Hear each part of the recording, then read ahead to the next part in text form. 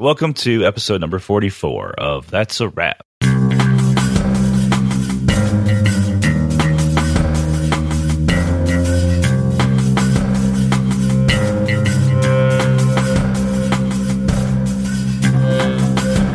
Welcome to episode number 44 of That's a Wrap. I'm Eric Marshall. And I'm Nick Schlegel. And I'm Chris Cullen.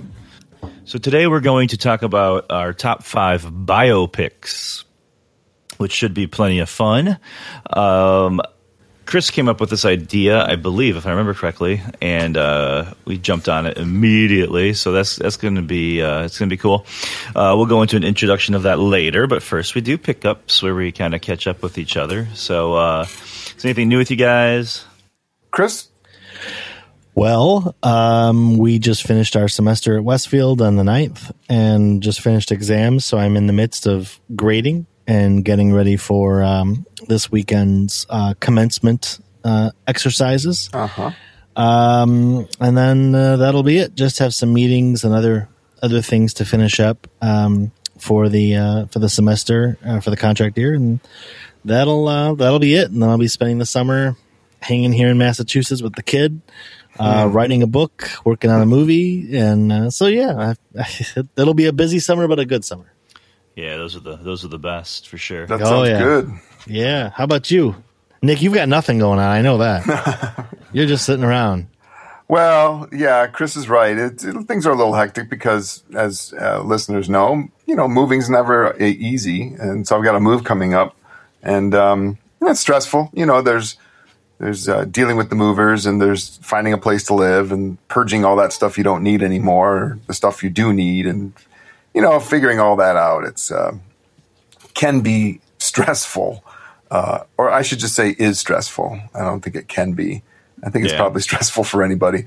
So there's that, and that you're right, Chris. That is kind of occupying everything. Not that moving is that big a deal. You've done it several times. Eric's done it a lot. Too many times. I've been pretty sedentary for the past 20 years, though. So it's kind of an uprooting, and uprootings can when you're pulling roots, it can be hard. So, but what else? That's about it, really. Frankly, that's kind of a full-time thing every day. So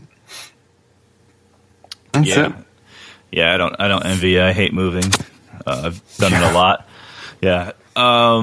Cool. So yeah, not much for me. It's been the beginning of the summer has been pretty good. I always have this sense of existential dread at the beginning of a summer because I know I'm going to have more free time than usual, and I know there's always stuff. There's always stuff I want to get done, and there's always this kind of this dread of like, am I going to be able to do it? Am I going to look back in August and be like, I didn't do anything, which has happened before? That whole situation. Sure.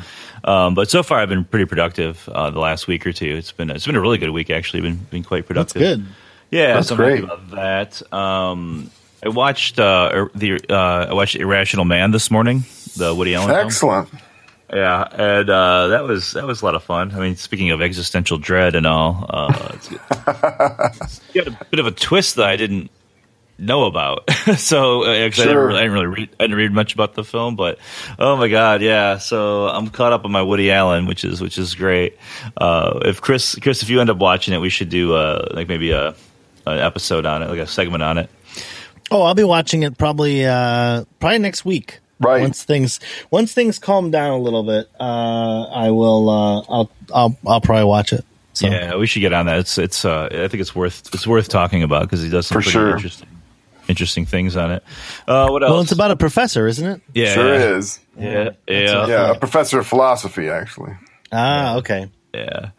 So that was my morning, and then otherwise I've just been kind of following. I don't know if you guys watch The Voice on NBC. I don't, but I don't have cable. No. Yeah, I don't have cable either. But I've seen it, but gave up on it very early. Yeah, so I don't watch it either, but a friend of mine, Mike Anderson, he's been posting on Facebook about one of the contestants, this guy named Laith El-Sadi, and he's from Ann Arbor, Michigan, and so I thought I'd tune in, so I just hit YouTube and the NBC app, and just started watching just him, I didn't watch any of the other contestants, and he's great. So I've been spending like the last couple of mornings just like listening to this guy, and I live next door to Ann Arbor, and I've grown up in Southeast Michigan, but I don't know this guy at all. So I've been like watching all of his performances and stuff, and he's quite good. I'll put a link in the show notes to one of the YouTube things. Right now, he's gone pretty far on the contest. By the time this airs, and by the time people are listening to this, the whole season will probably be over. So who knows what he's going to do? But yeah, I've been like kind of just listening to that a lot and watching that. Yeah, I've seen posts in social media referring to him, and I think I clicked on one of them, and yeah, he was I think playing to his own guitar accompaniment on one of the clips I saw. Yeah. And he was good. He was very good. Yeah, no question. Shreds, man. He's he did this what's the Dylan song that Hendrix redid? Watchtower? Yeah, I did the Watchtower. He did a great rendition of that the other day. And he does his own guitar. He does a lot of solos and stuff. And it's kind of cool because he's Adam Levine. Adam Levine, is that the guy's name? Adam Levine's dude or whatever. But Pharrell has this is in love with the guy, and every time Pharrell's like, even this guy's like, we got to vote this guy forward. He's like that guy in high school that everybody knew who was into rock and roll, and even if you didn't get it, it's just you got to vote this guy forward. It's just really funny every time he does a guitar solo. Pharrell's like, whoa, right? And it's funny you should say that, Eric, because the reason I think I did watch several episodes, the first so-called season or two, because I don't understand how they label seasons anymore. The Voice is on episode or season like 27 or something, It's season 10. Season 10. You're in season 10. I was being hyperbolic on purpose.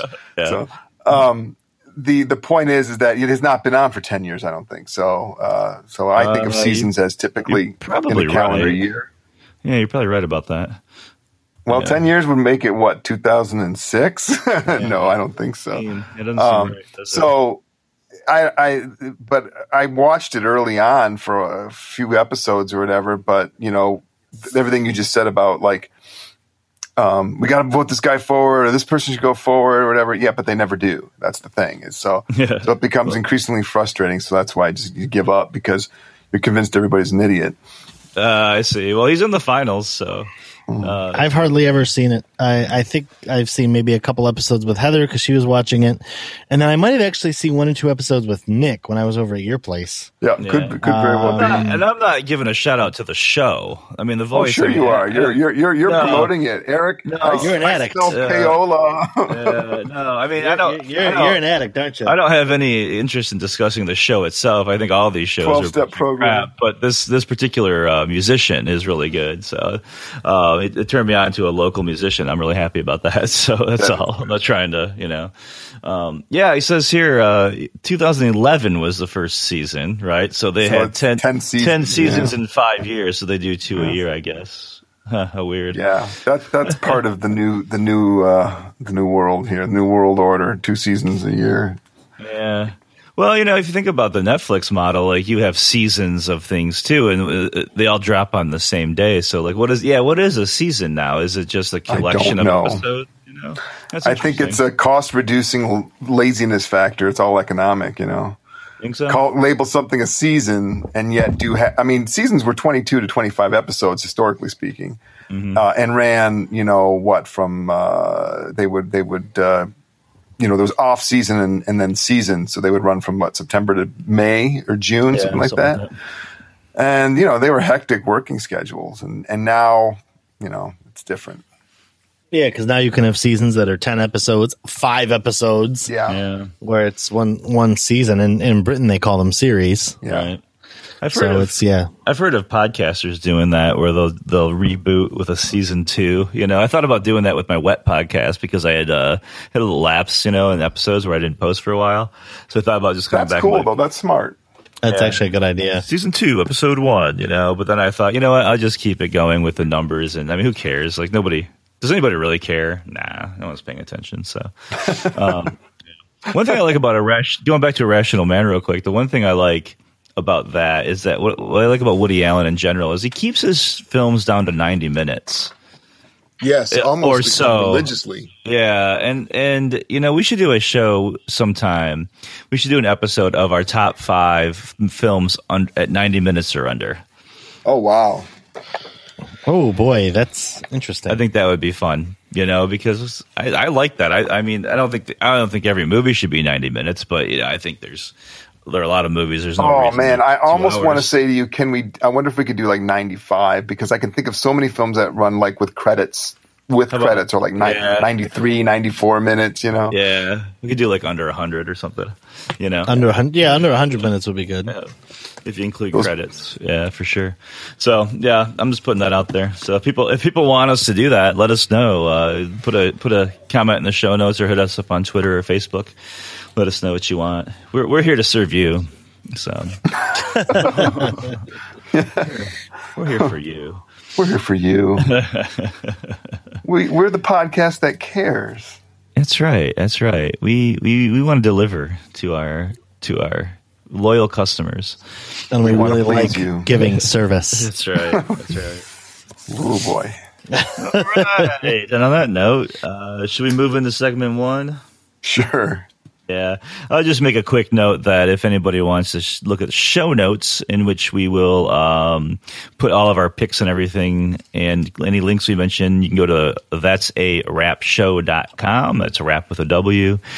You can find us on Facebook and Twitter as well, and you can find us on Patreon, patreon.com/that'sarap. So.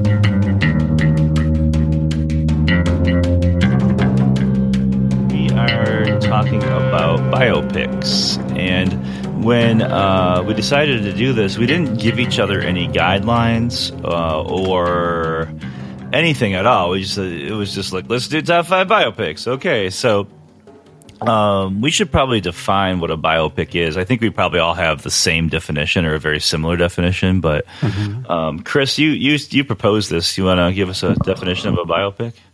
Sure. To me, a biopic is a film that focuses on the life or the segment of a life of a person or group of people. Is quasi based on reality. So there's elements of the person's real life or a group's real life, but there's going to be areas of it that are fictionalized. So, for dramatic license, and they can be of recent people. Sometimes they can be of way in the past. So just something basically telling somebody's story, either from beginning to end or of an important segment of their life. Yeah, and it's generally actors playing parts, right? Not a documentary with right. It's a dramatic narrative, so it's not like a PBS show on Mark Twain, for example. Right. I think that's really important to delineate, or to it's kind of I guess that's the word I'm looking for, to specify, because I think a lot of times people look at documentaries and biopics very similarly, but they're they're different for a lot of different reasons. And I think it's really important that like a documentary is usually found footage or footage of people, or people filming real life, I guess, right? There's with documentaries there's the conceit, I guess, is that you're filming something that's actually happening, where with a biopic, it's understood that you're recreating in some way or another. Right. It's been scripted and cast and produced. Exactly. And you could have documentaries that have where certain scenes of a person's life may be dramatic reenactments. Right. True. PBS does that a lot with some of the Ken Burns documentaries, but I wouldn't consider those actual biopics. Those are documentaries with dramatic reenactment. Same. And I'm completely in agreement with Chris's definition, and that's exactly how I chose mine. Yeah. Same here. And so the other interesting kind of like meta concept, I guess, here is that like when you guys first proposed this, I was thinking at first I was like, I don't know if I can think of 5 biopics that I know or that I like. I couldn't even come up with any. And then I started thinking about it, and now I'm in that position where I don't know how to narrow it down. Right, there's so many. I was like, oh my gosh, there's so many of these. How do I? And then the other thing is, and we'll get into this probably as we get to our picks, but the questions that I was asking myself is like, what makes a good biopic? Is it the importance of the subject, the person being presented? Is it the take on that person or people's lives, right? Is it the way the film is made? Is it the historical importance of the biopic itself, right? It could be any of those things. So it'll be interesting as we go through our list to see how that goes. And I have one. I'm just going to tell you right now. There's one that I have not seen that came out a little while ago that I know I'm going to like, and I'll bet you would have made my list, but I haven't seen it. So if you guys mention it, I'll tell you what it was. But I think now just talking, I just guessed Nick's biopic. So top biopic. Oh yeah, I just realized it. Yeah. I just realized it. I know it's top. I know what it is. I know what it is. Regular listeners will probably have a clue as well because they hear a clip from it every week. So probably right. So there's a clue for you. Anyway, so you guys we'll do what we normally do on our tops. We start with 5 and then we do like a round robin where the person tells the number 5 and explains why, and then we go through and do that until we get to number 1. And Chris, I think you have to start because this is your idea. That's right. Oh God! All right, all right. My number 5 is actually a musical, and it's an older musical, and it is Yankee Doodle Dandy, which is the fictional the musical life of George M. Cohan, and it's a favorite. It's a huge favorite of mine for so many reasons. It's got wonderful musical numbers. James Cagney, who plays George M. Cohan, does it with such joie de vivre, and it's a different role for him because up to this point he was in primarily gangster films. So to see him kind of switch gears and do a musical really speaks to his ability as an actor. But as far as taking there aren't many musicals that are really biopics.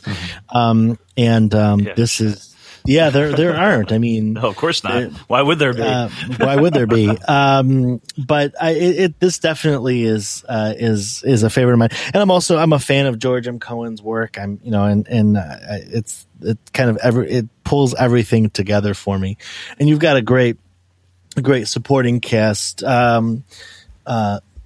with Joan Leslie, Walter Houston, and Richard Worf. So you got a really nice cast in the film, and nice choreography as well. So yeah, it was a big fan of mine. So that's and I think that's a number 5. Fabulous choice. I'm a huge. Thank you. Well, you've tapped into something that regular listeners know I'm a sucker for, which is nostalgia. That's one that I saw growing up because my grandfather adored that film.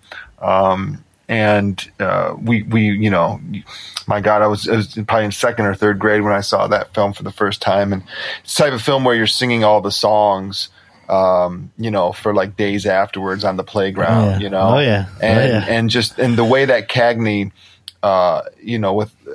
moved his physicality as a performer, certainly his versatility as an actor, but his physicality as a performer and his very unique style of dance. He was a true song and dance man. And in my household, Hungarian talent was always pointed out. And of course, that's Kertész Mihály, Michael Curtiz, one of the stalwart Hungarian Eastern European immigrants and emigres to the Hollywood system. One of the most famous directors in Hollywood during the studio era. So wonderful, great choice. Thank you.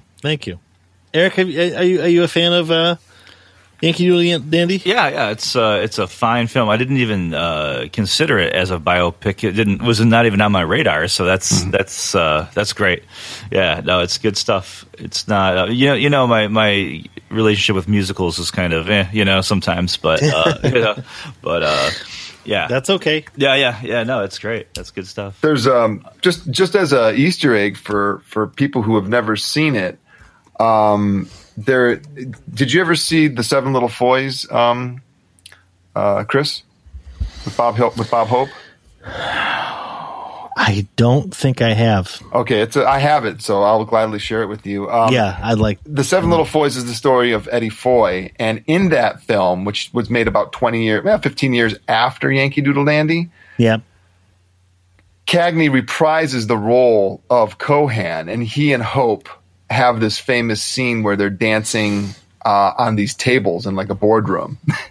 I think I've actually seen that scene. It's great. I've actually seen that continuity that between decades and actors and biopics. It's very it's a great scene to see him reprise the role. That's cool. That's cool. No, I haven't seen Seven Little Foys, but I'll put it on my list. Oh, you don't have to. I'll get it to you. That sounds good. Cool. On the All list. All right. Who's up next? Good. Who wants to go next? I guess I'll go. Okay. My number 5 is Spike Lee's Malcolm X. Aha. Wonderful film. Yeah.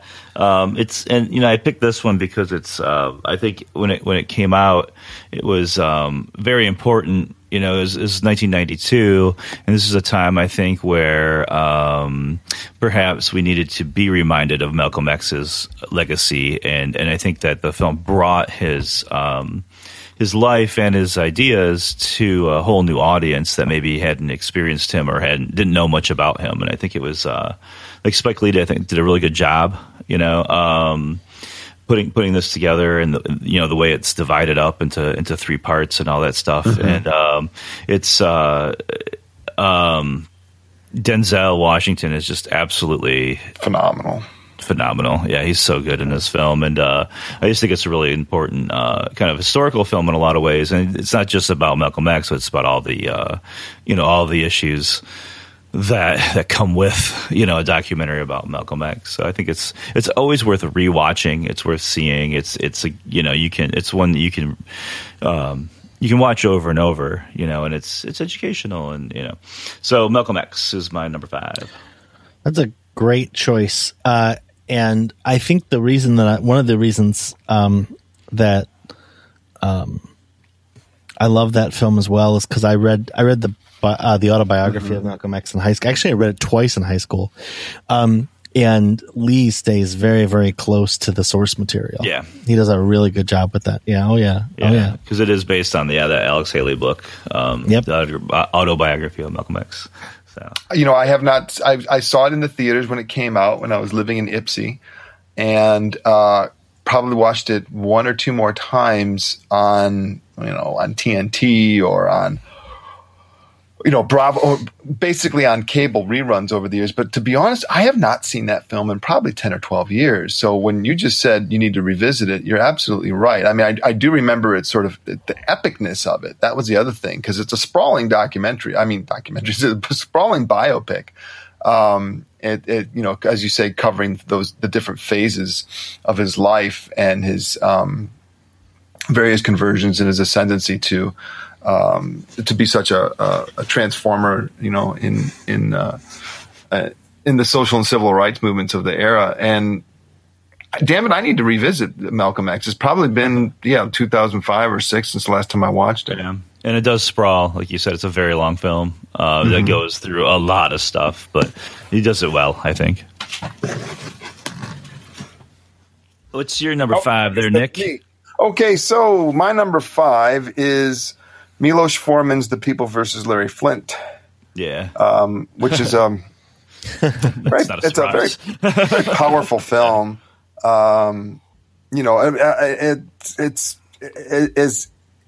It's as accurate as it is inaccurate, which is to say it's about 50% bullshit and 50% truth.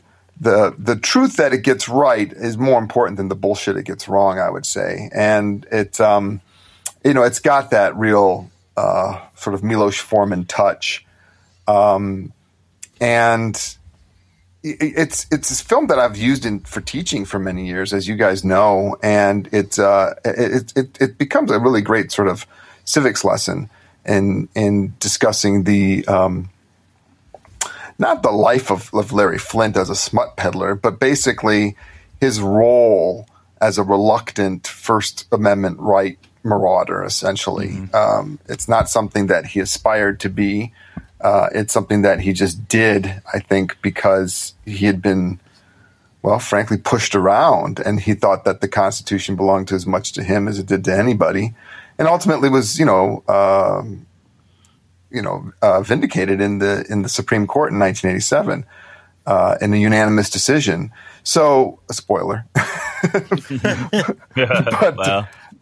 It turns out to be, I think, a really powerful film, and it has very much a lot to do with what is the role of satire in a republic, in a free-thinking democracy. What happens if we put muzzles on South Park or The Simpsons or any satirical commentary that you may read in a cartoon on the cover of Newsweek or something like that. As he says in his summation, Alec Isaacman, this country has a long tradition of satiric commentary. And when you can start suing people over that, it opens up the floodgates to a really messy society where I'm suing this person because my feelings were hurt and so on and so forth. So if there's no libel or slander, you just have to deal with unpopular speech. And that's really what the film is about. Just one little last comment. Scott and Larry, oh my God, and I've forgotten their last names. I'll come back to it in a second. Wrote the screenplay for this. And I'll bring up the IMDb page in a second because that's of some importance. Scott Alexander and Larry Karaszewski. And so that's my choice for number 5. I use that film to teach all the time. Mm-hmm. Yeah. Oh, it's wonderful. Yeah. Because that I use it in intro to film, and then I also use it in intro to mass comm when I'm talking about media law. Yeah. Oh, it's great. It's great. Love that movie. Yeah, it's great. It's I'm not surprised it's on your list. I thought it'd be even higher than 5. So did I. So did I. For you. So yeah, good stuff. So that was number 5, and now we're on to number 4. I lost my document. I don't know where it went. So there it is. Someone else go for number 4. Who went first, Chris? I guess I can go for it. I can go first. Okay. Go for it. It's all you. My number 4 is the film Basquiat from 1996. I don't know if you guys remember. That's a great movie. Yeah, it's such a good movie, right? Forgot about it. I know, right? Yeah, you haven't thought about it in a long time, have you? No. And when we were talking about biopics, it was one of the first ones that came to mind. It's a very compelling biopic about the artist Jean-Michel Basquiat, who, was this kind of homeless dude, living on the streets. And then he kind of got into the fold of Andy Warhol and Andy Warhol's contemporaries and became kind of a sensation, before dying at a very young age. I think he was 27, if I'm not mistaken. Isn't Warhol played by David Bowie in that movie? Yeah. So, and that's the thing about the movie. It's so weird. So Jeffrey Wright plays Jean-Michel Basquiat, but David Bowie plays Andy Warhol. Dennis Hopper in the film. Gary Oldman is in there. Christopher Walken, Willem Dafoe, Parker Posey. Like, it's just got this huge. Benicio del Toro's in it. Like, it's got this huge cast. Courtney Love's in it. And it's got this huge cast, and it's about this kind of really kind of idiosyncratic guy who just got discovered. In a way couldn't handle the fame, and he had substance abuse problems. But I think as played by Jeffrey Wright, it's a very compelling documentary. Or I'm sorry, see, I did it too. Biopic, Yeah, because I was, when I was going through my earlier and talking about like what are your what are our criteria? Are they historical importance, et cetera, et cetera? Another criterion that I think is almost impossible sometimes to tell is fidelity. How faithful is it to the true person? I don't know. Sure. I didn't know Basquiat. I really didn't know much about him until I saw the movie. The movie taught me everything I knew about Basquiat. Then I had to go back and look for his art. It could be completely false for all I know. I doubt that it was, obviously, but yeah, David Bowie puts in this great Andy Warhol, and I think I don't want to say it's charming, but there's a certain charm to him and to the film, for sure, even as tragic as it becomes. So that's and then I'm glad you chose that one, Eric, because you bring to the forefront the inherent danger to the biopic, which is, and we talk about this a lot in Intro to Film, whereas like historical biopics or historical epics that are framing events typically are held to a higher level of scrutiny than the biopic. And I think that's probably because there's a even stronger tradition in Hollywood of getting the biopic, making it very selective and making it fictional in places. Even more so than historical event pictures, which also were very factually inaccurate for decades as well. So, and I think for some bizarre reason, biopics tend to get a free pass. Yeah.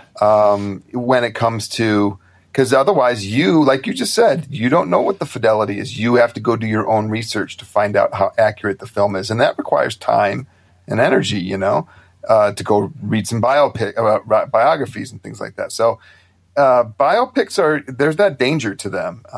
Apart from that, though, that's a great choice. I have to be honest, I have not seen that film since it came out. And it's really hazy in my memory. It's been that long. I haven't seen it in a long time either. I've seen it since then, but it's been a little while. But it's one that sticks with me. So it's a powerful one. Yeah. So that's my number 4. Nick, so that Chris can end this one. Sure. My number 4 is a real favorite. I mean, obviously it beat out People vs. Larry Flint. And that's 1998's Gods and Monsters, which was written and directed by Bill Condon, based upon the novel Father of Frankenstein, or Frankenstein's Father, I can't remember, by Christopher Bram. And it stars Ian McKellen as James Whale, the English director responsible for, a lot of stage and theatrical work, but really coming to Universal in the 1920s and sort of making a very, very established and pronounced name and reputation for himself with his horror films, which is there's a little irony there because it's not truly what his background was in. And so he wound up usually putting a lot of his own personality into these genre films because he was not truly a gothic horror person, which is why when you watch like The Invisible Man or Frankenstein or Bride of Frankenstein, that you can see these sort of like James Whalian signatures on them that aren't really traditional tropes of horror. There's a lot of humor in these films, and there's a lot of charm in these films, like The Old Dark House. And Gods and Monsters is there's it's kind of a fictionalized account of his last year, basically, of his life, where he befriends a young gardener played by Brendan Fraser, and you have this unlikely bromance, really. And of course, I when I use the term bromance, it's not in a heterosexual way, because James Whale was a homosexual in Hollywood at that time and was known as a homosexual in those circles, but not to the wider public. And the film spends a lot of time discussing, and showing what it was like to be a homosexual during World War I in England, in a factory town, and then working in the studio system in Hollywood at that time. And it's just an outstanding film. It's sadly forgotten. When I ask students, because I show clips of it, if they're familiar with it, never a hand goes up. and it's it's a real treasure. And so if nobody has ever seen it that's listening, I highly recommend you seek it out. Gods and Monsters. When you first mentioned it, it didn't ring a bell. I was like, I don't know if I know that film or not. But then as soon as you said Brendan Fraser, the entire film came back to me. I was like, oh yeah, I saw it when it came out, and or at least, well, I saw it at some point. I don't know when I saw it, but it just completely came back to me, and it is a really good film. The name did not ring a bell for me at all. Isn't that weird? You said Brendan Fraser, and I was like, oh yeah, pretty forgotten film. Yeah, there's real art house sensibilities to it. Yeah, that's a good one. That's a good recommendation too. I think people should see that one. I mean, it was forgotten by me as well. I'm gonna go back and rewatch that. It was 98, right? Yep. Yeah. It's got one of my favorite endings of all time too. Even though it wasn't in our favorite endings episode, it's got a great ending. Yeah. I don't think I've ever seen it. Oh, it's great, Chris. Yeah, we'll have to watch it. I don't think I've seen it. I'll have to check it out. Check it out. What's your number? What are we on 4? What's your number 4? My number 4 is a tie, but the one film that it's been tied with has already been mentioned, and that's Malcolm X. Mm-hmm. The other film, though, that's tied for number 4 is Fincher's The Social Network. Yeah, it's a good one. I loved it. I think, and it's funny because last night on the phone, Nick and I were just talking about Jesse Eisenberg, and I think everything I've seen in his interviews seems that his personality is actually not too far off of that of the Zuckerberg that he portrays as kind of this, well, a dick, not to put too fine a point on it, but the cinematography, the thing that really helps with that really won that out for me though was the music. I think the music by Trent Reznor and Atticus Ross added such a wonderful sense of atmosphere. I mean, it's a drama, but there are times the way the music is presented, it's so morose and dark. It's almost the music almost presents it as a horror film. And I love the movie, and I get kind of pissed when people say, "Oh, it's just that Facebook movie," because I think it denigrates it. Really, I think it's a really an interesting study in millennial social relations. In the way people communicate online, in the origins of kind of these big internet companies and how they start. And of course it was filmed in Cambridge. So that's always a nice thing to go through Cambridge and say, oh, I've seen that in the movie. Yeah, I like doing that. For sure. That. But it's a Social Network was a really great movie, and like I said, I think some people just kind of poo it because it's just that Facebook film, and I don't like that. I think that's kind of really robbing something, and really kind of unfair to the film. Yeah. I think we saw that together, didn't we, Nick? We did, Eric. We did, and we both had really strong reactions to it as well. Yeah, I thought it was great. The opening scene itself. If anybody who poo-poos it, as Chris is saying, just watch the first scene.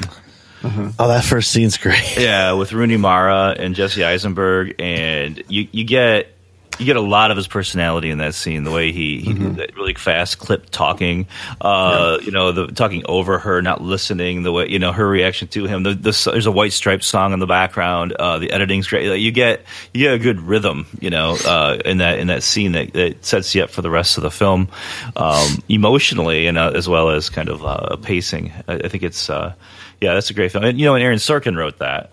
Wrote the screenplay. Yep. Right. Yep. Yep. I saw that in Moneyball very close together, and we saw that one together too. Yeah, I think we did. Yeah. They were like within a year of each other, I believe. I think they were pretty close together, and you can see some real similarities between those because of the writing, I think. But I think, I'm not a big fan of Jesse Eisenberg. He's not like my favorite actor, but I think he does a really good job in The Social Network. To what Chris and I were talking about last night, he mentioned this to me last night. Because he thought I might not like the film. I said, no, on the contrary. And I said I like Eisenberg in that role. It seemed custom built for him, actually. Yeah, I'm a big fan of that film. I'm a big fan of Sorkin's script. Like Chris, I enjoy Reznor's minimalist score. I think it sets it's a perfect tone for the film. It's beautiful to look at. I'm a little hit and miss with Fincher. When I like Fincher, I really love him, and when I don't, when I'm not a big fan, he definitely throws. He's outside the strike zone by a lot with me. But I think Social Network is really an outstanding film in many ways. The criticism I heard most often of it was in Sorkin's script, and I have to and I take exception to that. I think it's a really excellent script. It suits the material, the subject matter so well. I concur. Yeah.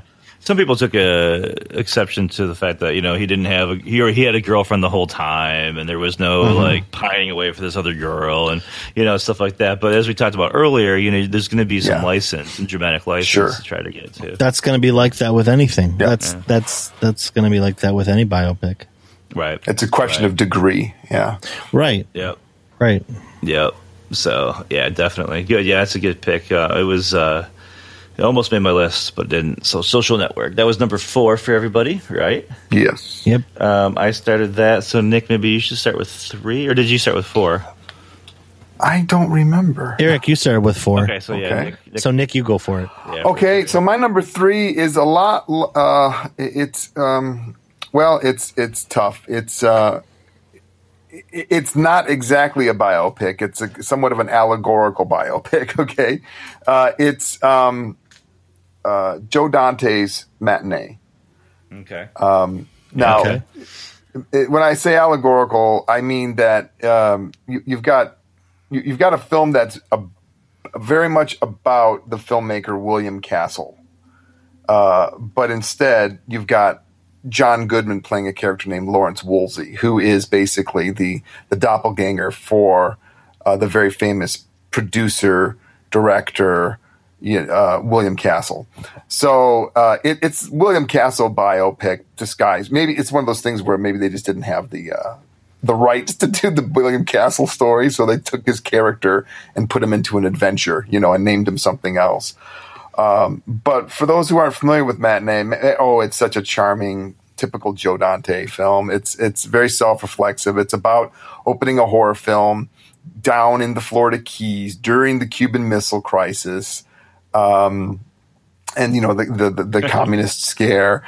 And Woolsey comes into town with this new radioactive giant bug film, which is called Mant, half man, half ant, all terror. He opens it in this tiny little in Key West, and the what's going on in the film mirrors what's going on in society in a very major way, with like nuclear fallout and all sorts of stuff like that. And it is such a charming film. I've opened many a semester either showing Living in Oblivion or Matinee, two really charming love letters to cinema that are very different, but also very much the same. And Matinee, if you have not seen it, it is finally out on DVD. It kind of sat there for a long time. It had a nice Laserdisc printing, and then it was unavailable for a long time. And then finally, the DVD and Blu-ray, maybe just the DVD. I'm not even sure if the Blu-ray's out. Came out, and highly recommended. It's such a fun movie.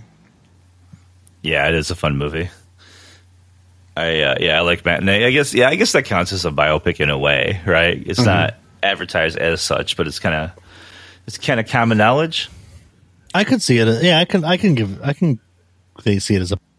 Yeah, I mean, it's definitely it's William Castle. They just don't call him William Castle, That makes me wonder, though. Like, for example, would Citizen Kane count as a biopic? Because it's William Randolph Hearst, but it's kind of not, but it is, but it really is, but it's not, Right. I guess, again, it's a question of degree, Yeah. I think you could make a very strong argument for Kane being I think so, too. Yeah. allegory for Hearst. It's well known. A Matinee, again, is it's the unofficial sort of like William Castle biopic. Yeah, I got it. So that was your number 3, right? Mm-hmm. Chris, your number 3? Okay, my number 3 is completely not charming. It's actually very depressing. It's Spielberg's Schindler's List. Yeah. Yeah. That's I think that's one of those. I don't really think I have to say too much about it. I think it's one of those films we've all seen. I use it to teach every so often. Not the whole thing, but I use the girl in the red coat. That's a perfect scene to teach. I also read the book. I thought it was a really good translation of the book. And it was, I think, probably one of the most visceral films about the Holocaust. I mean, there have been many, many films about the Holocaust, whether, it's the Boy in the Striped Pajamas or The Gift with Jessica Lange. But I think this is probably the most visceral, and the way Spielberg did it in black and white to kind of strip out the color and just kind of show everything that was going on and show the way that Schindler was able to try and humanize him a little bit was very powerful. I thought it was a really, really magnificent film. I know some people have said they didn't like it or whatnot, but I thought for what he was trying to do, for the adaptation and for trying to give this biopic of Oskar Schindler, I think he did a very fine job. But it's such a difficult film to watch. Yeah, it is. Oh, it's brutal film to watch. Yeah. Those of us who, sorry, Eric, you want to say something? Go. Just that a former guest on our show, Robert Burgoyne, is a professor of cinema studies and an author. Those of us who took him for this, some graduate courses, the PhD coursework, we did a lot of textual analysis of Schindler's List. It became, one of the case studies that we did, and read tremendous amount of journal articles, essays devoted to cinematic depictions of the Holocaust, going back to things like Night and Fog, for example, and it becomes a very dense and loaded concept. And in fact, I still remember one of the titles of the major pieces we read, Schindler's List is Not Shoah. And ultimately, what we arrived at was that, Schindler's List was really just sort of like Spielberg at the height of the cinema auteur theory paradigm. He's really kind of like taking a subject matter, as an American Jewish filmmaker, and embracing his own heritage, his own history, and tackling this enigmatic character that was clearly a great choice for making a biopic during the chaos of World War II. And then the question became, but how to do it? How to do it? How do I address this with sensitivity, but also with the boldness and the courage to show things that are going to destroy people? I think it's sort of the template for the beginning of Saving Private Ryan, which really, frankly, is the only thing I really love about that film. But it's a great choice, Chris, one that I didn't think of because it's probably outside of my comfort zone. And in terms of, I've seen it maybe twice, in the theater, and then maybe one other time, because let's face facts, unless you're doing textual analysis of it, it's not like putting on Wreck-It Ralph. It's a tough slog. Oh, it's an uncomfortable film to watch. But I mean, I think any film about the Holocaust is uncomfortable. I think it's supposed to be. And I misspoke earlier. The Jessica Lange film that I was talking about was Music Box. That's the one she got, I think, an Oscar nomination for. That's also a good film. But I would agree that Schindler's List is pretty much the apex of Spielberg's career. I mean, I think that's where he's at, is the absolute top of his game. Yeah, Schindler's List did not make my list, although I thought about it. But it was like Nick. I was just like, oh, it's so, like I don't. I don't know what to do with it, in a certain way. So my number 3 is also a Spielberg film, which doesn't really narrow it down that much, right? Because he has a lot of biopics, right? Spielberg. Yes. Yeah, I guess he does. Now that you think about it. Yeah. It's not Lincoln, and it's not Bridge of Spies. For number 3 is Catch Me If You Can. Oh, right. I forgot about that movie. Fun movie. So did I. So had I titled. Initially, yeah, and that's why I liked it, because it's fun. I wanted my number 3 to be kind of fun. It was between that and if I could do a tie, it would be that. I don't know if you guys know I Love You, Philip Morris. If you guys know that film at all, we can talk about it later if you want. It's in my honorable mentions, but I was thinking fun biopic, weird shit that you don't even think can actually be a thing, and Catch Me If You Can is that, right? I think that, and the reason it won out, I guess in a way, was that Leonardo DiCaprio is so good. Yeah. In that, and I like Tom Hanks. It's just kind of like a real stand up kind of, he's the guy that's going to get him, and I don't know, it's such a charming film, and it's funny, and it's 140 minutes, but it doesn't feel like 140 minutes. Mm-hmm. No, it doesn't. Because so much weird shit is going on. You're just like, what? Like, I think you spend half that film going, could this possibly be real? Right? Yeah. You don't know anything about it. Like, did he really do this? And it's based on a real dude who did this stuff. From what I can tell, from what I know. So because I don't know about you guys, like I had never heard of the story of Frank Abagnale Jr. Before that movie. Right? No, me either. Yeah, I had never heard of him before. Neither had I. No. So unlike the Holocaust, or Lincoln, so which I thought was kind of cool too, because it was a biopic of somebody you never heard of that you're like, what? Yeah, that's great. I remember that title sequence being so cool too. Mm-hmm. Yeah, it's good stuff. Yeah, I Love You, Philip Morris was a different. It's Ewan McGregor and Jim Carrey, and they're lovers. And one of them keeps trying. Like they're in jail. They meet in jail, mm-hmm. and one of them keeps getting back into jail so they could be together. But he's a con man. It's very fucking weird. It's also kind of a comedy. Mm-hmm. So it was kind of a tie for me, because those are both kind of silly biopics. But I always complain when you guys do ties, so I shouldn't do that. But yeah, so we'll just stick with Catch Me If You Can. Okay. All right. So that was number 3. Number 2. My number 2 is Capote. Ooh, good. Yeah. 2005's Capote. And it's all because of Philip Seymour Hoffman. I mean, I don't know if I have to say much more than that, but Philip Seymour Hoffman puts such a great performance in, as he always did, mm-hmm. With just about every role he was in. But he just does this, like, you get this sense. And again, I didn't know Truman Capote, right? But you get this sense of this guy who is just like, he wants to get to the bottom of this story, and he befriends this guy on death row, and it's just it's pretty heart wrenching, because it's about him writing In Cold Blood, doing the research for In Cold Blood, but you just get this like real interesting relationship with this killer, and I think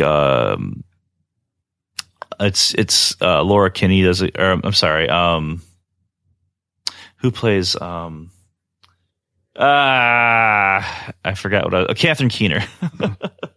Let's start that over. And I think Catherine Keener puts in a really good performance too. She's another actor that I like in just about everything she does. She kind of goes under the radar a lot, mm-hmm. but she does a really good job in there too. But it's all, he really just carries this film for the most part, and it's such a good dramatic kind of story that another one where you're like, oh wow, this kind of happened, So yeah, that's my number 2. Capote. That's a great choice. I really miss Philip Seymour Hoffman. One of my favorites. Yeah, absolutely. And I have to confess that I have not seen Capote. Oh, really? I remember watching him win Best Actor, and I remember the film, and I remember seeing all the clips, and I remember another Capote film out at that time. There was like 2 Capote films within a year or two each other. I remember the English actor who played him, and I did not see it. So my bad, my shame. It took me a long time to see it. It took me years and years. Games of Thrones woman behind me going, shame, shame. It took me years before I actually saw the film. I kept wanting to, and I kept meaning to, and then finally I sat down and watched it, and I was like, wow, this is actually a really good film. So, that's me minus the part where you actually sat down and watched it. Right. Got it. I mean to get around to it, but because I love the subject matter and love the actor, and would love to see the film, but just didn't get to it, unfortunately. Yeah. Great choice, though. Yeah, I can't see Chris. Any reactions to Capote? Other than the fact that I think it's a phenomenal choice. It's great. I love that film, and because I love his writing. I loved In Cold Blood, so it was kind of cool because I had read In Cold Blood and then I saw the film, so it was kind of cool to see that relationship after having read the book. So that was because it's more of a behind the scenes thing, right? It is. It's real. It was. Yeah, it really illuminated certain aspects of the novel. Yeah, absolutely. So really good choice. Cool. What else we got? We're doing our number 2s. Number 2s. Yep. Well, I'll go since it's going to be quick. Okay. My number 2 is Nick's number 5, The People versus Larry Flint. Oh, wow. And that's I like it. Way high, Chris. Wow. Yeah, I love it. I think I think it's wonderful. I think again, pretty much for every reason that you said, Nick, I don't think I could say it better than you did. Other than, like I said, I'll just reiterate that it's just such a great film for teaching. Because the film's not about pornography. Right. It's about expression. It's about the freedom of expression and freedom of speech. And that you have to take the good with the bad. If you don't like, and I tell my mass comm students, we all hate the Westboro Baptist Church, but we all should fight for their freedom to be able to spew their rhetoric. Because if you don't have that, then you also can't have Bernie Sanders, right? You have to take the good with the bad. So, it's just wonderful, wonderful film. Just great performances. The performances are phenomenal. So yeah, I will. That's all I really have to say about it. But it's my number 2. It's such a powerful flick. I know Eric recently watched it just that last fall because he was proctoring a class for me, and he said he hadn't seen it in a while. Oh wow! Okay. And he was like, "Damn, that is a good movie." So. Yeah, I had completely forgotten. Yeah, no, it was so powerful. It is, and the students too really respond to it as well. I think they do. And funny, a little tidbit of funny information. I actually bought my copy of the DVD at Larry Flint's Hustler Club in New Orleans. No kidding! Oh, shut up! Yeah. There's this huge.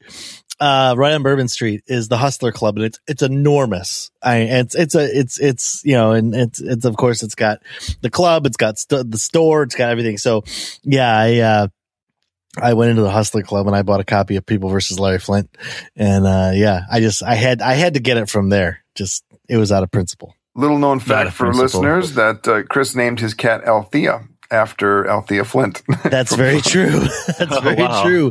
My cat is named after Althea Flint. Yeah, I have just a big love for this movie because of the movie and because of the everything that the movie stands for. Thomas Newman's score is also really phenomenal. Oh too. Yeah, it is. That's a good one. I guess that brings up my number 2. Yep.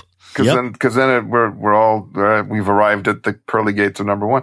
Well. I hope I'm not too transparent in my choices. I know a couple of them were probably pretty easy but number 2, gosh, I saw this twice in the theater when it came out and 1,000 times since, is Sir Richard Attenborough's Chaplin. Oh yeah. I mean, there may be a trend here that some of my favorite biopics happen to be about Hollywood and at least 3 of the films. Four. Wow, four of them. Four out of the five have to do with Hollywood. That's crazy. Obviously, this film is about, Charlie Chaplin, the Little Tramp, the great silent and sound era movie star. Probably one of the most recognizable, if not perhaps the most recognizable silhouette or icon in cinema history, the Little Tramp. I think even today, teenagers might recognize it. If not, maybe they don't know the name of the person. I had a student who had the Little Tramp silhouette tattooed. Oh, there you go. So very, very iconic. Very iconic. Chaplin is really remarkable. I know some people that are not thrilled with it, but I mean, I think it's a great biopic. It is sprawling and epic. It's one of those true biopics that goes from infancy to death. And it charts really well both his personal life and his scandals, and as well as his work. The film always takes the work very seriously. And Charlie, was married several times and had a fairly scandalous rap sheet. Although a lot of it was just sensationalized by Hollywood. Some of it truly was, quote, sensational, and some of it wasn't, and just was made to be sensational. But he was the world's most famous movie star. And the film has its pros and cons, but the performances, the locations, the casting, the John Barry score, which is probably my favorite Barry score, and Sven Nykvist's cinematography, it's a remark, and that cast, holy cow. I mean, this is a very, very diverse cast. This is the film that really, put Robert Downey Jr.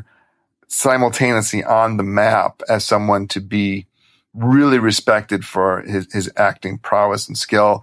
But it also really heralded the beginning of his substance abuse addictions that caused him so much problems. But people like, Anthony Hopkins and Dan Aykroyd and Kevin Kline and Penelope Ann Miller, Marissa Tomei and Mila Jovovich, it's Diane Lane, massive cast of who's who. Even a very young David Duchovny is in this film. It's Chaplin. It's a great movie. I can watch it anytime. And it's very useful to me when I teach history of film too. Not only can we look at, Chaplin shorts, but we can look at this fictionalized account of Hollywood when it was nothing but orange groves as far as the eye could see. And in present day Chaplin studios, which on La Brea, which are now A&M studios, you can look at that and so on and so forth. It's a great movie. Yeah, it is a good movie. I haven't thought about it in a long time. I should rewatch that for sure. Yeah, like you said, for the film history stuff at the very least. So, what about you, Chris? Have you seen that? Oh God, yeah. Nick introduced me to that film, and Downey Jr. becomes Chaplin. I mean, it is so. It's almost freaky how uncanny he looks like him. Yeah, it's just. Yeah, everything about it's wonderful, but especially for the historical. Is very, very helpful. Yeah, for example, it doesn't spend a lot of time on like the formation of UA. Like the Pickford and Fairbanks are in the film. Griffith is not. They don't talk about that, but then they'll spend time like on Max Sennett, and Sennett Studios, the Keystone Cops, and Laurel and Hardy. Stan Laurel's in the film because he was Chaplin's understudy, and. Dan Aykroyd plays a really good Max Sennett, and just like it for the historical aspects of it, it's really fun to watch too. Really fun. Yeah, absolutely. Cool. So that was number 2. Now we've all done our number 2s, right? Yep. So should we make Nick go first with number 1, Chris, since we know what it is? Well, we know what it is. Yeah, I think we should. Yeah, I think Nick should go first. So rounding out my top 5 biopics is my 4th biopic about a Hollywood figure, and that would be Tim Burton's Ed Wood from 1994. This is a film that was custom made for me. Thank you, Tim.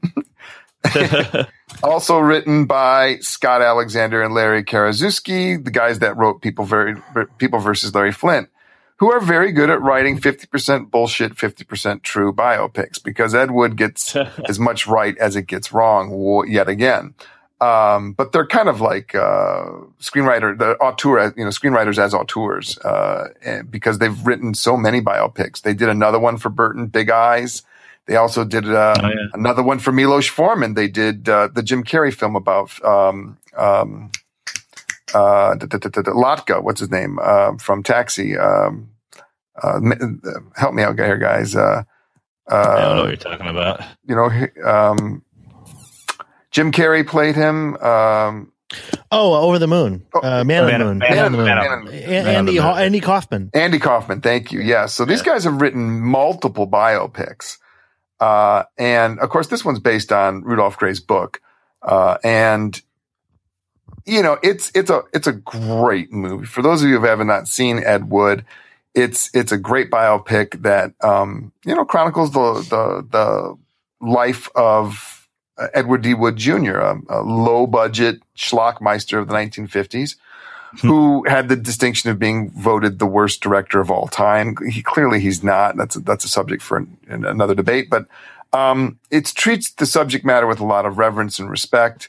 And like People versus Larry Flint, it's really about, quote-unquote, freak culture or marginalized culture, about how people at the margins of society form bonds of family. Joan Hawkins wrote extensively about this in her book, Cutting Edge, and she nails it too. I mean, both of those films deal very much with outsiders who are trying to get inside, and how they form bonds of family to do that. And that's very much what Ed Wood is. It's about him and his troupe, and at the core of it is a semi-fictionalized, semi-accurate depiction of his friendship with Bela Lugosi, played by Martin Landau, who went on to win an Oscar for his portrayal of Lugosi. So that's my number one. That's my favorite biopic of all time. I remember when I came out in 1994, we were making films. Shout out to some of my friends from EMU.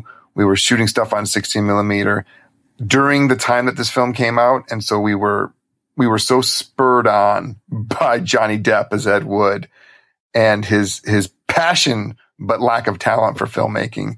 This is what every young filmmaker needs to see this movie to get inspiration to go make a film. Yeah, that's a great way of saying it. Yeah, I think so too, and it's fun. It's fun to watch as well, so that helps. Yeah. So great, awesome. Chris, what do you think? You or me for number one? It doesn't matter to me. I think Nick pretty much knows. I'm sure he knows my number one. I know. That's why it's not on my list. Oh, okay. Well, shall I go, Eric? Yeah, I have no idea what it is. Okay, go ahead. All right. My number one features the most, I'll give you, Eric, 2 hints. The most annoying laugh of the 80s, and the protagonist is played by an actor who's from Plymouth, Michigan. Oof. Yeah, I don't know. You got me. That would be Milos Forman's Amadeus, based on Peter Shaffer's play. When I was making my list, I thought, Amadeus will be Chris's number one. I thought that as I was making my list, and I completely know me, and Nick knew it. I'm sure Nick knew it. Oh yeah, Nick knew it. Oh yeah. Who's from Plymouth? Tom Halsey. Tom Halsey's from Plymouth. Yeah, Tom Halsey's from Plymouth.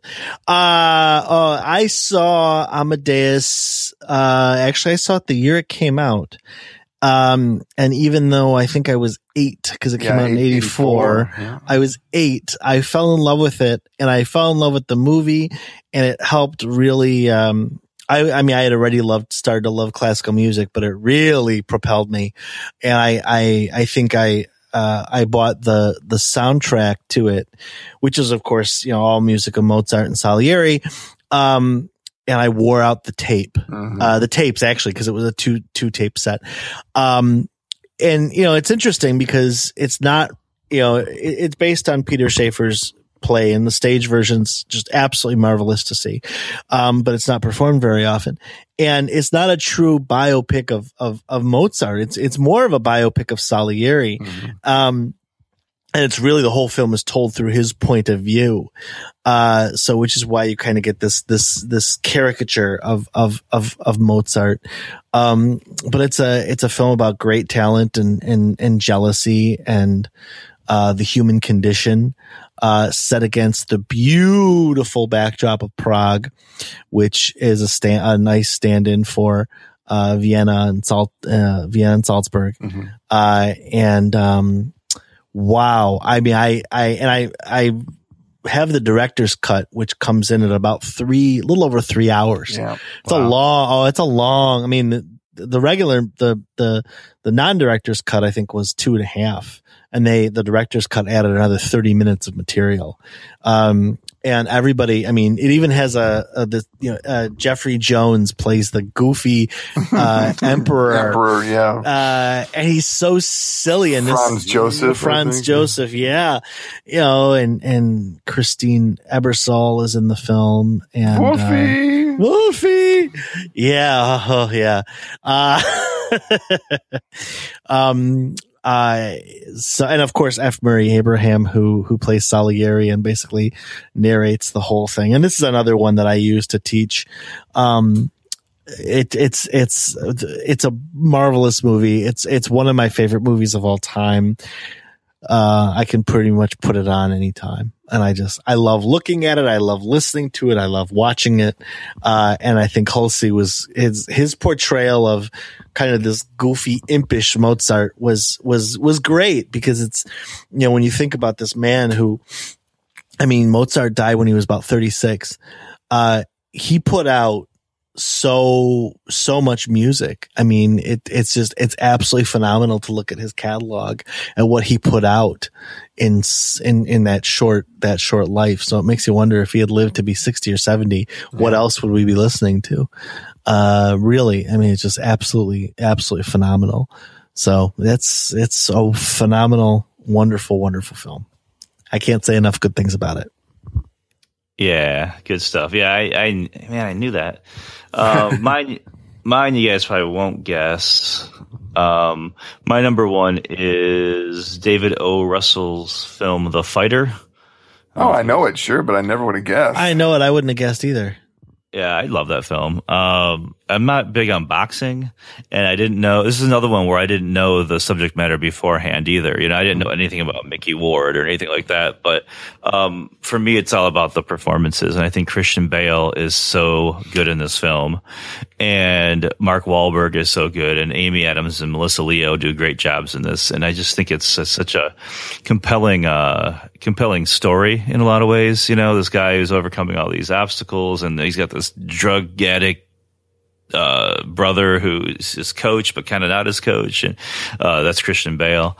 And then for the boxing scenes, they actually went back and they found the old HBO equipment. They actually, you know how HBO used to do, you know, the boxing matches, and they filmed it with that same equipment, and they found some of the operators, like the HBO operators who would film boxing matches, and they filmed it like as you would a boxing match, you know, instead of doing like a single camera or whatever. It was like a multi-camera setup with the old equipment. And so when you see the boxing matches in the film, you get this feel of those old broadcasts. And when I think biopic, that's one of the first things that comes to mind, because I just really, really like Christian Bale in this film in particular. I think everybody else does a good job as well. And then at the end of somewhere on the DVD, on one of the extras, they have, it might be in the end credits, they have some footage from the actual people being depicted. And Dickie Eklund in particular, the guy who Christian Bale plays, you see him and you're like, holy shit, Christian Bale is like he nails it, you know, the way he gets the guy's mannerisms. I'm not surprised. Yeah, and I really like that in a biopic. I think it's really impressive when an actor gets the mannerisms and kind of almost inhabits the part, you know. And I think that of the ones that I chose, this one and Malcolm X, I think Denzel really does that. And there's at least one in my honorable mentions where I think that you get that same kind of embodiment of the person, which is I think just absolutely amazing. So. That's mine, The Fighter. I wish I could comment on it, Eric, but I didn't see it. It's so good. Ditto for me. Really? Yeah. Well, put it on your list. It's on the list. On the list. Honorable mentions. Yeah. I've got a few. I've got definitely several. Mm-hmm. Who wants to go first? I will. I'll just list them quickly because it's a nice transition from one boxing film to another. So I'm just going to list off like 5 alternates, that would have rounded out a top 10, which are Raging Bull, Martin Scorsese's Raging Bull, the Jake LaMotta biopic. Mm-hmm. These aren't in order. Also, Arthur Penn's Bonnie and Clyde would have been on the list as an absolute all-time favorite.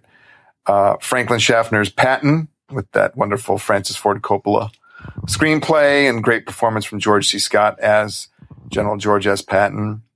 A Man for All Seasons, Paul Scofield as Sir Thomas More, one of the greatest biopics ever made, actually. I absolutely adore A Man for All Seasons. But it doesn't reach that pantheon of like absolute favorites that would make it to the top 5. And then the last one would be Alex Cox's Sid and Nancy, which I've discussed in previous podcasts. Yeah, I was wondering if that would make it on or not. Me too. I was curious. Yeah, those are my alternates. Alternates. I like that term, alternates. That's good. I'll tell you mine real quick. My alternates are Boys Don't Cry, which powerful. Yeah, very powerful film. Very, very nearly made it on. I mean, it was really that or Malcolm X. For me, it had to be one or the other. So Boys Don't Cry. Born on the 4th of July. Yeah, that's a great choice. Yeah. Quills. You guys know Quills? Sure. About the Marquis de Sade. Jeffrey Rush. Yeah. Jeffrey Rush plays the Marquis de Sade. Great.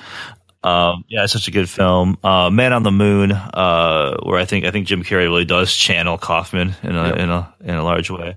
And then Kinsey. I don't know if you guys know Kinsey. Oh yeah. Liam Neeson, right? Yeah, that's a real fun one. I enjoyed. That's a great flick, actually. Yeah, love that one. Yeah, Kinsey's really good, and that almost that got really, really, really, really close to making it onto the list. Well, what I admire about Kinsey so much is that it's such a narrow slice and topic, very specific part of this guy's life, very specific project, and it's so good, Yes, yeah, exactly right. Hey, let me ask you a question. Would The Big Short be a biopic? Sure. I would call it a biopic. I would, because it shares equal time between the two characters. Right? It's event driven biopic, but it's still I would say it's fair game. Yeah, because when I was talking about Christian Bale with the fighter, the Big Short popped into my head, and I was like, oh yeah, that could easily be on this list as well, right? Because you guys know that I love that film. And then of course I already talked about I Love You, Philip Morris, but it's definitely on my honorable mentions as well. So, Chris. Okay. Michael Mann's The Insider. Oh yeah, God, yeah, which is wonderful. Yeah. One of the best performances by Russell Crowe in his career. He's showing that forever. Todd Haynes, I'm Not There. Don't know it. Oh, that's the one. That's the one that I thought would have been on my list if I had seen it. Oh, really? Okay, yeah. That's the one that I am. Cool. That's a cool movie. Yeah. It's I haven't seen it, and then I think I would like it. Yeah, it's different takes on Dylan. Oh, it's really great. I loved I'm Not There. I actually saw that in a class with Kirsten Thompson. Nice. Okay. Yeah, that was great. Sorry, I lost my train of thought. All right, 2 more. I have Mel Gibson's Braveheart. Mm-hmm. As loath as I am to put anything by I don't like Mel Gibson as a person, but Braveheart's just a great movie with a great score. And Julie Taymor's Frida. Oh, sure. Yeah. About Frida Kahlo. Fabulous. Yeah. That's a beautiful film. It's a beautiful film. And, I loved it. So those are my alternates. Yeah. I meant to watch I'm Not There this week so that I could, include it or not include it. You should watch it and then let me know what you think. Yeah, I definitely will. We have really it. Movie. We have it here. I just haven't. You watched it? You just haven't watched it?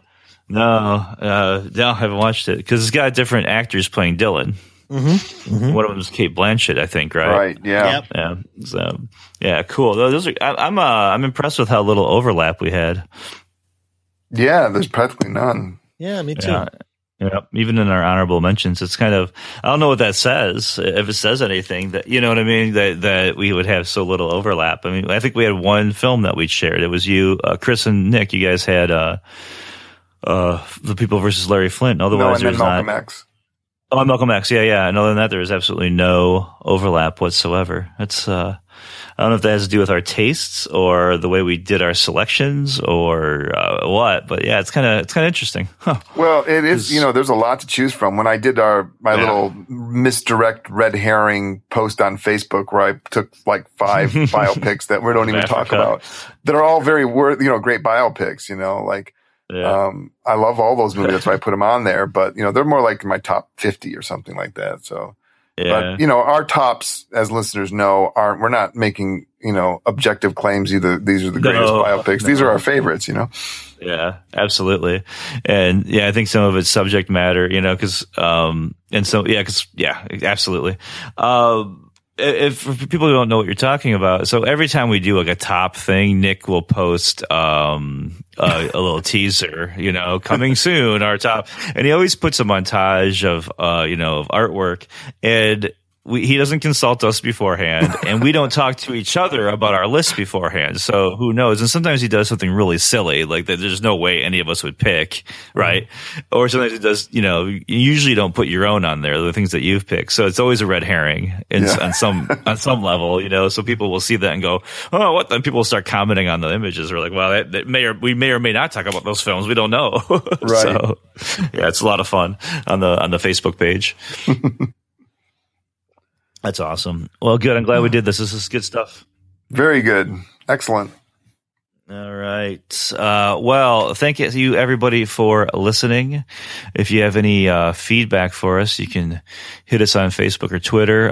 You can support us at patreon.com. There's a link on our website. That's awrapshow.com. That's rap with a W. And for That's a Wrap, I'm Eric Marshall. And I'm Nick Schlegel. And I'm Chris Cullen. All right. Thanks for listening to episode 44. And we'll see you next time. Bye. Bye-bye. Cut. That's a wrap.